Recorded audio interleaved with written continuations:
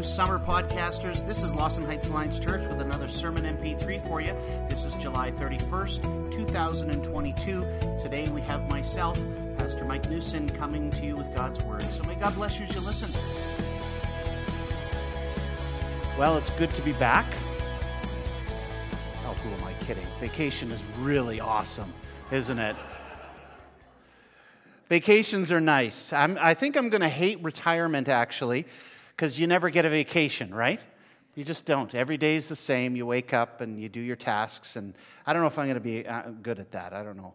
I might have to just keep going like Bob here, preaching all the time. But don't get me wrong. I love my work, and to come back to you is awesome. Who doesn't love summer vacations? But we do miss you guys when we're gone. We do make it a point of going to other churches. We would not miss church. Being in God's house with God's people anywhere, is always awesome. And so it's good to see the different kinds of experiences and different kinds of expressions of how God's people worship Him. But it's always better worshiping at home. And with that in mind, I want to ask a question this morning. What do we mean by worship? You know, I put out there for a couple of weeks, I don't know how well it got promoted while I was gone, but just that I would be doing a Ask the Pastor series in the month of August. Well, I got one ask, and there were two questions on it, and this is the one. It's about worship. What is real worship? And so, I mean, I don't know why no one else put out. I mean, think about it. I mean, there are all kinds of questions like what is the blasphemy of the Holy Spirit? What do we do about this, that, or the other thing? I mean, but you know what? You lost your chance. I'm never going to speak on those issues again. But we will speak about this one topic throughout the month of August, and it is an awesome topic. And it is about what is worship. And so think about that. What does worship mean? What does it mean to be in a worship service like you're in right now? In most of our minds, we imagine an event, don't we? Like this, with singing and sermon. But is this really what God has in mind when He talks about worship in the Bible? In this next month, we're going to be investigating this subject. What is it? What is worship? What's it for? How do we engage in it? Today, we're going to be defining it, and in the weeks to come, we're going to be expanding our capacity for it. So in order to fully understand the scope of worship for our lives, I want you to understand and go away today with a knowledge that there are three transitions that need to take place in our thinking if we're really to get and understand what this topic of worship is all about. The first is this. Number one, understand that worship is a verb. You have to understand that worship is a verb. A verb is simply an action word like the word move, right? But it can also be a word that conveys an occurrence, like they moved the car. Or it can convey a state of being, like they were moved by that song. But according to Webster's dictionary, worship can also be a noun, but when it refers to an event containing worship, like a worship service. But obviously, when it refers to the act of worship, like we're going to be talking about over the next couple of weeks, it is always a verb. Dictionary.com defines worship like this: reverent honor and homage paid to God or a sacred personage or to any object regarded as sacred. It is formal or ceremonious. It is a formal or ceremonious rendering of such honor and homage. Now, our English dictionaries are a human, oftentimes secular attempt to define something that the definer really has no personal understanding and experience of. This definition, then, is from an outsider looking in on what we do. So what we really need to do is we need to get at the writers of Scripture, because they knew what true worship and the experience of worship was all about. Now, there are several Hebrew and Greek words in the Bible that are translated worship. You know that the Bible wasn't originally given in English, right? It was originally in Hebrew and Greek, and there is one primary Hebrew Old Testament word, shakah, in the Old Testament, and one primary Greek word in the New Testament, the word proskuneo. Both mean exactly the same thing. Yeah, you might be surprised, though, to know that it does not mean to sing, to gather together in a congregation, to go through a ceremony, or even to get quiet and solemn.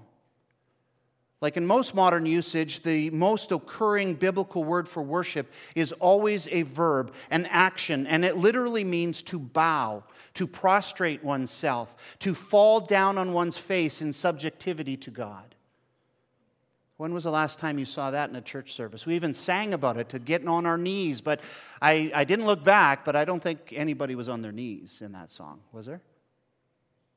Some churches have kneeling benches in the pews to make opportunity for that when it comes up in song or in the public reading of God's Word. But probably even getting more, and not to be critical, but when was the last time you did that in your own personal worship time with God? When was the last time you bowed in subjectivity to God? Now, some have a problem with this action of bowing or falling prostrate on one's face before God. In a book called The Trials of Being Agnostic, a conversation with skeptic Wendy Kaminer, it writes this about her discomfort with this thought. She says, "Something that greatly bothers me about public religiosity is the mandate to worship. I don't have a lot of respect for the view of God as some authority figure who wants you to come and kneel before Him every week. There's this sense that you are to go to church or synagogue or mosque or whatever it is that you go to and in some way abase yourself before the Lord. That seems to me to be such a demeaning way of seeing God." I think her view of worship and of God are really quite a reflection of our modern materialist, unsupernatural worldview, which many people in your life network will probably have. In this land of democracy, in this land where all people are created equal, in a land of rugged individualism and my rights over your rights, I won't believe it unless I see it kind of a culture. You can hardly imagine anyone wanting to prostrate themselves like that before the Lord, or much less anyone. It just triggers images for them, they say, of colonialism and oppression, and who wants that? But you know what? Unless we understand this requirement for active submission, we will misunderstand what we are to do in worship and what the Lord requires of His worshipers. Yes, the Lord requires things of His worshipers.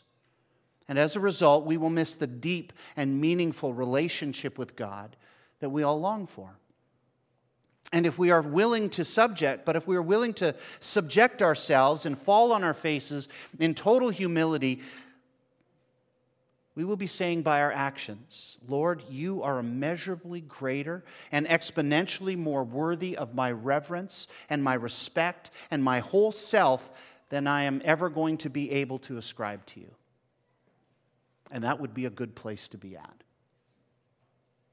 Let's face it. If you had the opportunity to meet the Queen of England, you would bow in subjectivity to her royal person and position. That would just be an expectation of you, and you would do it. Or what? You'd never get an audience with her, right? That's just part of it. Same with God. Same with God. Until you are willing to bow, not just in your head or in your heart, but also with your body in subjectivity to the monarch of heaven and earth, you will never get an audience with Him. It's just part of the rules. Surely He is worthy of more of an act of total surrender and submission than the Queen of England is. He is the entire universe to us. Why would we not be willing to subject ourselves? But really, until that point is resolved in your heart, in your mind, in your soul, and in your strength, you will remain what we call an agnostic Christian, someone who isn't all that convinced that God exists, but wants all the benefits that God promises. So when the Bible uses the word worship, it means more than I think we ever think of. In John 4, we read of Jesus' definition as He explains it to what may seem to His contemporaries like an unlikely audience. And in this occurrence, in this encounter, Jesus explains how the way people are worshiping now in His day is about to change. Turn to John chapter 4. I know that this is a very familiar story to you, but it has far more instruction to us than just evangelism. It has great instruction for us in the area of worship. John chapter 4. Okay, you there? We're going to read to verse 26. I have this big open space now. I did a wedding here yesterday, and they did it all on the main floor, and so I got this extra space here to wander. So if I get a little close, don't get intimidated. If I spit, just do this. All right, you there with me? It's up on our overhead here. There are Bibles in the pews, and hey, listen, if you don't have a Bible of your own, please feel free to take one that's in the pew. We would love for you to have it. Verse 1. Now Jesus learned that the Pharisees had heard that he has gaining and baptizing more disciples than John, although in fact it was not Jesus who baptized, but his disciples. So he left Judea and went back once more to Galilee. Now he had to go through Samaria, so he came to a town in Samaria called Sychar. Now the plot of ground Jacob had given to his son Joseph, Jacob's well was there, and Jesus, tired as he was from the journey, sat down by the well. It was about noon, so it was probably pretty hot. When a Samaritan woman came to draw water, Jesus said to her, "Will you give me a drink?" His disciples had gone into town to buy food. The Samaritan woman said to him, "You are a Jew, and I am a Samaritan woman. How can you ask me for a drink?" For Jews do not associate with Samaritans. Jesus answered her, "If you knew the gift of God and who it is that asks you for a drink, you would have asked him, and he would have given you living water." "Sir," the woman said, "you have nothing to draw with, and the well is deep. Where can you get this living water? Are you greater than our father Jacob, who gave us the well and drank from it himself, as did his sons and livestock?" Jesus answered, "Everyone who drinks this water will be thirsty again, but whoever drinks the water I give them will never thirst. Indeed, the water I give them will become in them a spring of water welling up to eternal life." The woman said to him, "Sir, give me this water so that I won't get thirsty and have to keep coming here to draw water." He told her, "Go, call your husband and come back." "I have no husband," she replied. Jesus said to her, "You are right when you say you have no husband. The fact is, you have had 5 husbands, and the man you have now is not your husband. What you have said is quite true." "Sir," the woman said, "I can see that you are a prophet." Gulp. "Our ancestors worshipped on this mountain, but the Jews claim that the place where we must worship is in Jerusalem, Mount Zion." "Woman," Jesus replied, "believe me, a time is coming when you will worship the Father neither on this mountain nor in Jerusalem. You Samaritans worship what you do not know. We worship what we do know, for salvation is from the Jews. Yet a time is coming, and now has come, when the true worshipers will worship the Father in spirit and in truth, for they are the kind of worshipers the Father seeks. God is spirit, and his worshipers must worship in the spirit and in truth." The woman said, "I know that Messiah called Christ is coming. When he comes, he will explain everything to us." Then Jesus declared, "I, the one speaking to you, I am he." Jesus talks about a change that's coming, a change in the way true believers will worship the Lord. Remember, worship is a verb, right? It's activity. But how it gets activated, Jesus says to the woman at the well, is about to change. The second transition that you need to know in order for worship to become all that it is supposed to be for you is this. This is the second transition. Appreciate that worship is not about a time or a place or a procedure. Worship is not about a time, a place, or a procedure. In Old Testament times, worship had become rather institutionalized. That was never God's design. Jesus said in verse 23 that true worshipers would need to transition from worshiping God in sacred spaces, like on mountains and in temples, to worshiping God in the Spirit and in truth. In the Old Testament, both for the Jew and also for the Samaritans, if you wanted to worship God, you had to go and be in sacred space. It was just part of the deal. But no longer, Jesus said. No longer, because time and space do not matter, because God himself is not restricted by them. As he says in verse 23, God is spirit. Verse 21, woman, Jesus replied, believe me, a time is coming when you will worship the Father neither on this mountain nor in Jerusalem. Yet a time is coming, and has now come, verse 23, when true worshipers will worship the Father in the Spirit and in truth. For they are the kind of worshipers the Father seeks. God is spirit, and his worshipers must worship him in spirit and in truth. Did you notice that? God the Father is seeking worshipers. Roll that around in your head for a second. God the Father is seeking worshipers. And apparently a particular kind of worshiper who will worship him in a particular way. God our Father is seeking worshipers. And every morning God is waiting to see if you will be one of them. Have you been? After today, will you be? Now, I'm reading from the 2011 edition of the New International Version of the Bible. When I came to faith, the NIV was the first Bible that I was given, and I've just read it ever since. There are all kinds of other really good translations out there. They're awesome.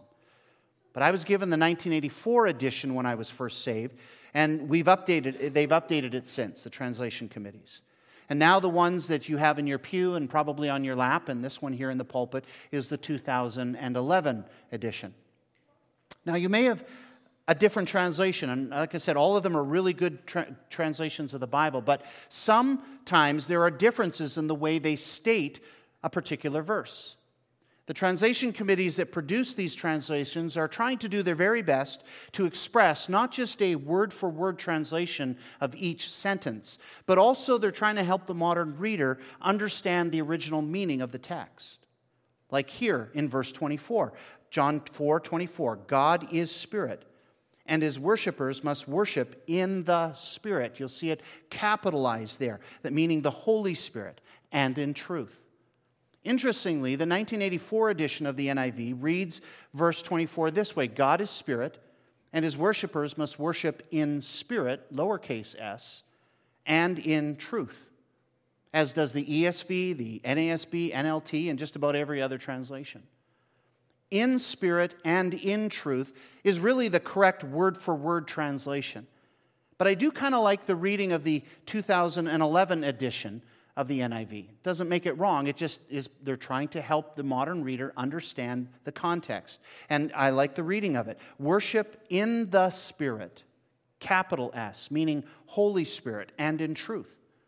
See, most commentators will claim that the word spirit here in verse 24, pneumatai, has a reference to the spirit of a person, their human spirit, rather than the Holy Spirit. They're trying to draw a difference between a right place of worship and a right attitude for worship. And that's all good. But all commentators also agree, as you read over verse 24 in their commentaries, and many of them will make the note in the verse, that without the Holy Spirit, true worship of the Father is not possible. That true worship is indeed energized by the Holy Spirit. And in 3 future chapters in John 14, verse 17, John 15, verse 26, John 16, verse 13, the Holy Spirit is described as the Spirit of truth. 1 Corinthians 12, verse 3, the Apostle Paul says, no one can say Jesus is Lord, which is a declaration of truth and also an expression of worship. He says, no one can say Jesus is Lord except by the Holy Spirit. I think in the Spirit and in the truth also reinforces what Jesus said in his encounter with Nicodemus in the chapter just before this. He says this, verse 5 and 8 of chapter 3. I tell you the truth, no one can enter the kingdom of God unless he is born of water and the Spirit, the Holy Spirit. Flesh gives birth to flesh, but the Holy Spirit gives birth to spirit. You should not be surprised at my saying, you must be born again. So Jesus says the Spirit, Holy Spirit, gives birth to spirit, right attitude, right heart. So in spirit, lowercase s, and in truth, really does mean that his worshipers must worship in the Spirit and in truth. Because the Spirit gives birth to spirit. And when you read the entire Gospel of John, isn't it just gushing with attention to the Holy Spirit and our need to be indwelt with him, be led by him, and be transformed by him? So, do you see that here on Sunday mornings in our worship service?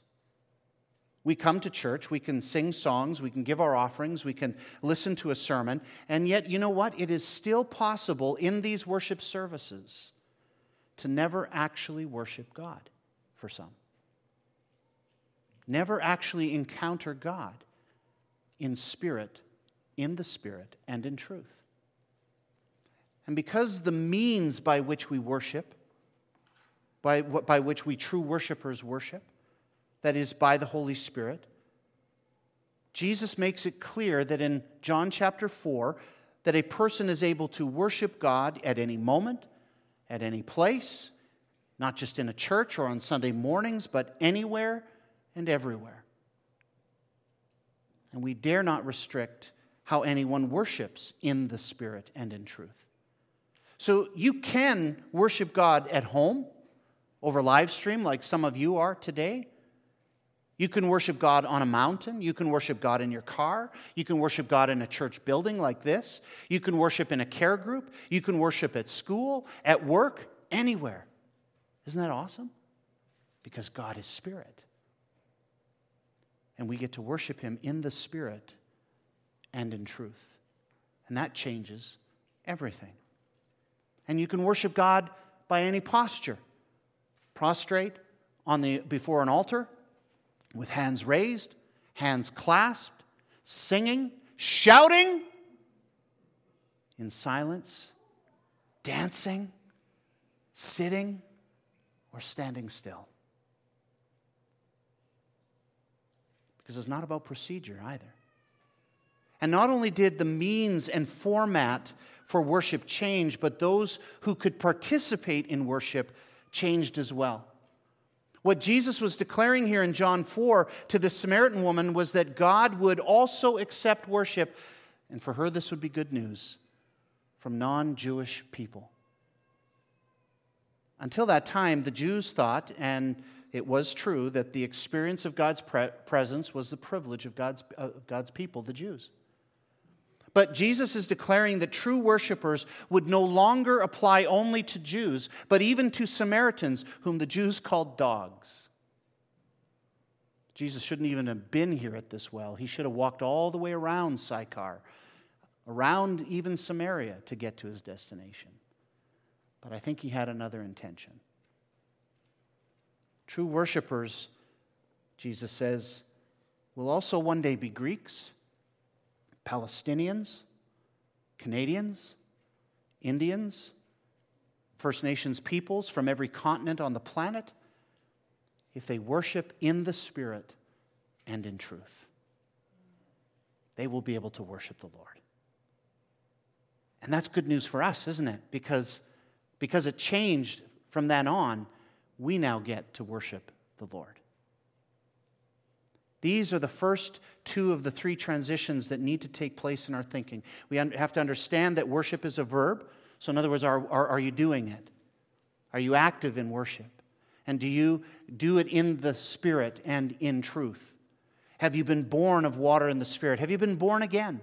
Because you can't worship unless you are. Are you bowed down in subjection to the King of Kings and the Lord of Lords? Appreciate that worship is not about a time, a place, or a procedure. There are no limits to the worship of God. The third transition that needs to take place in our thinking is this. Number 3, accept that worship is all about encountering God. Accept that worship is all about encountering God. Worship, then, as it is a verb, is above all other things a life-changing encounter with a personal, infinite, holy God that demands a response of joyful, willing humility on our part. It's always been that way, and it will always be that way. Author and radio host Nancy Lee DeMoss has described worship this way. I love this definition. Worship is a believer's response to God's revelation of himself. It is expressing wonder, awe, and gratitude for the worthiness, the greatness, and the goodness of our Lord. It is the appropriate response to God's person, his provision, his power, his promises, and his plan. Here is a woman in John chapter 4, going about her daily business, not in a temple, not in a church, not even at an altar, but at a public water supply. And for no apparent reason, God is sitting in the sidelines of her daily routines. In fact, I think if he hadn't said anything, she probably would have passed him by because she wasn't supposed to talk with him. Because Samaritans were forbidden to associate with Jews. But Jesus initiates the encounter as he always does. Just reflect on your own life. And he asks her, "Will you give me a drink?" Stunned, she dares to ask him, verse 9, "How can you ask me for a drink?" And Jesus answers her in verse 10, "If you knew the gift of God and who it is that asks for a drink, you would have asked him, and he would have given you living water." Not aware of the magnitude of the encounter that she was having at the moment, she's still curious for more information now. And Jesus is willing to enlighten her. He begins to reveal her truth, her secret sins. Sometimes something that only God could do, or maybe at best a prophet of God, but he does it. And she begins to realize that there's a God moment happening here. And Jesus, seeing that, he begins to open her eyes further to the truth of who he is before her. John 4:22. "You Samaritans worship what you do not know. We worship what we do know, for salvation is from the Jews." You have to understand what's going on here. This is something that's building in our own head, and it's not written here in Scripture, but when he says this, salvation is from the Jews, you know what's going on in her mind. What Jesus was doing for the Samaritan woman was reminding her of something that she already knew to be true. That God had revealed himself to the world through the redemptive history of the nation of Israel, not her nation. And by saying what he said in verse 22, Jesus was reminding her of the promise given by God to a barren couple by the name of Abraham and Sarah, that God would make them into a mighty nation, and that as a nation they would bless all the other nations on the earth.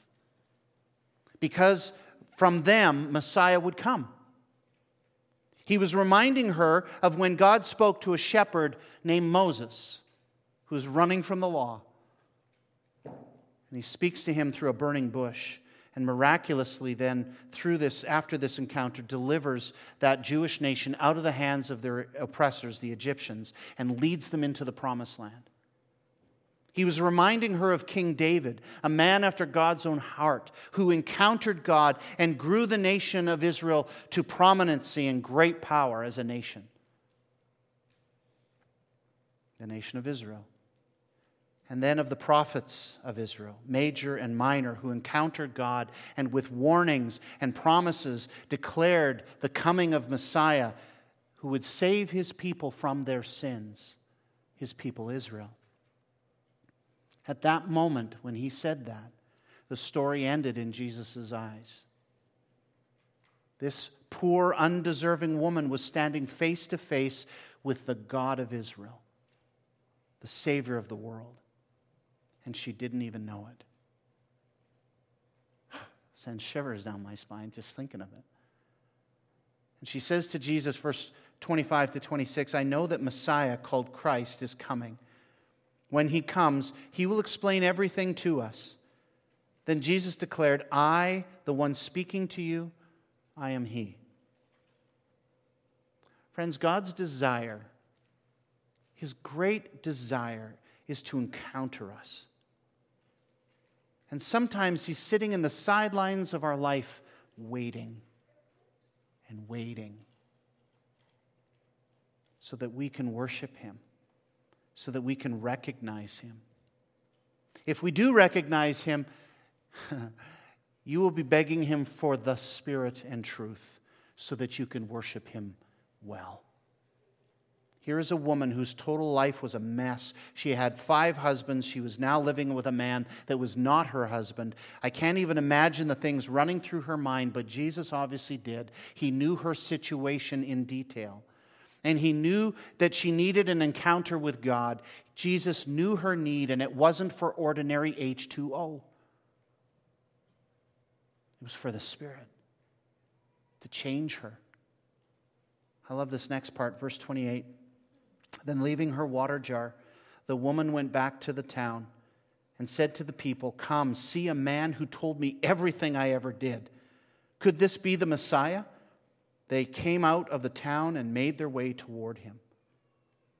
See, friends, being in the presence of Jesus, it does something to you. It brings light into your life.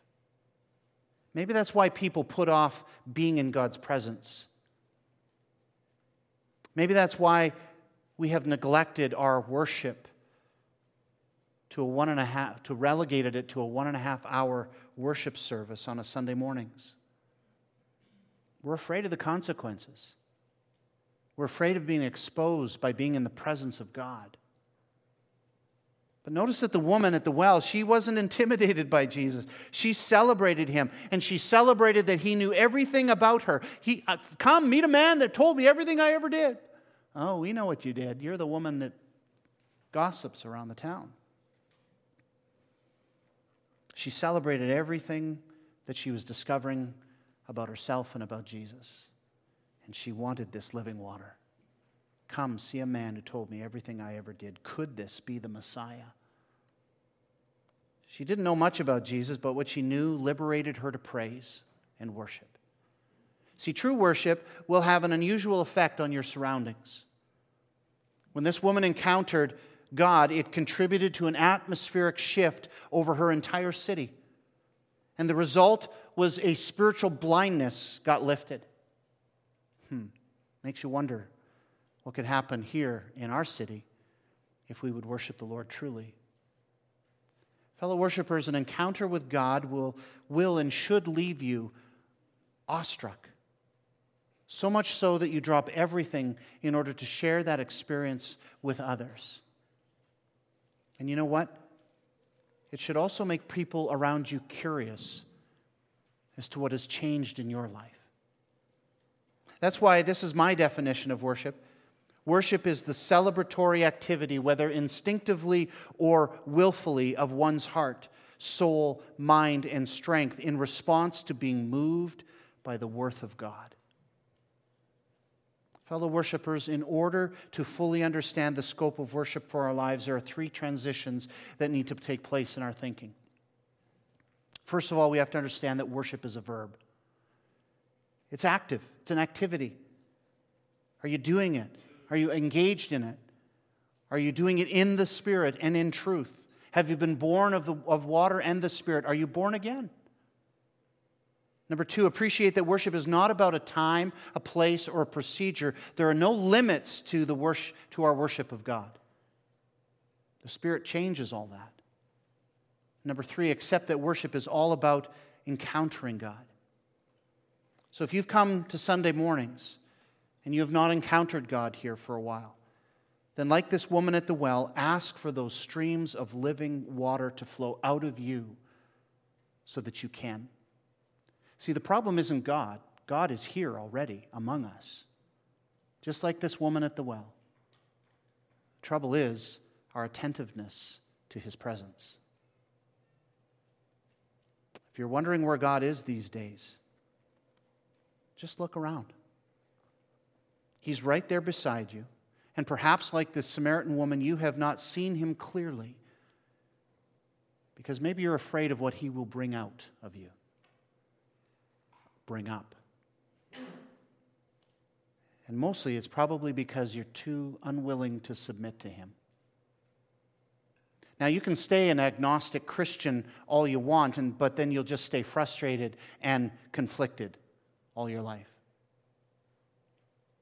Or you can bow before Him, reverence Him, embrace Him, submit to Him. Ask the Holy Spirit to flow through you like living water. Talk to Him.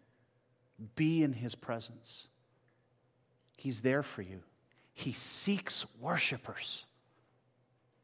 Worship Him. In a second, we're going to sing a song called "Oh, Worship the King." Worship team, why don't you come on up? "Oh, Worship the King." I don't know how old the song is, but most of you, if you're over 50, you probably have most of it memorized. We're going to add a little chorus to it that will change it a little bit for us. But listen just to the first two lines. "Oh, worship the King, all glorious above. We gratefully sing His power and His love."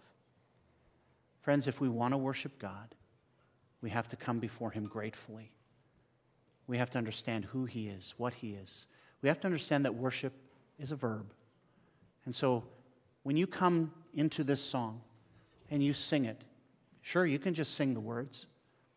You can sing it out loud and you probably belt it out because you know it so well, but try not to fall in love with the songs just for the sake of hearing your own voice sing it. Listen to what it says about God and embrace the God of this hymn so that you will truly be able to worship.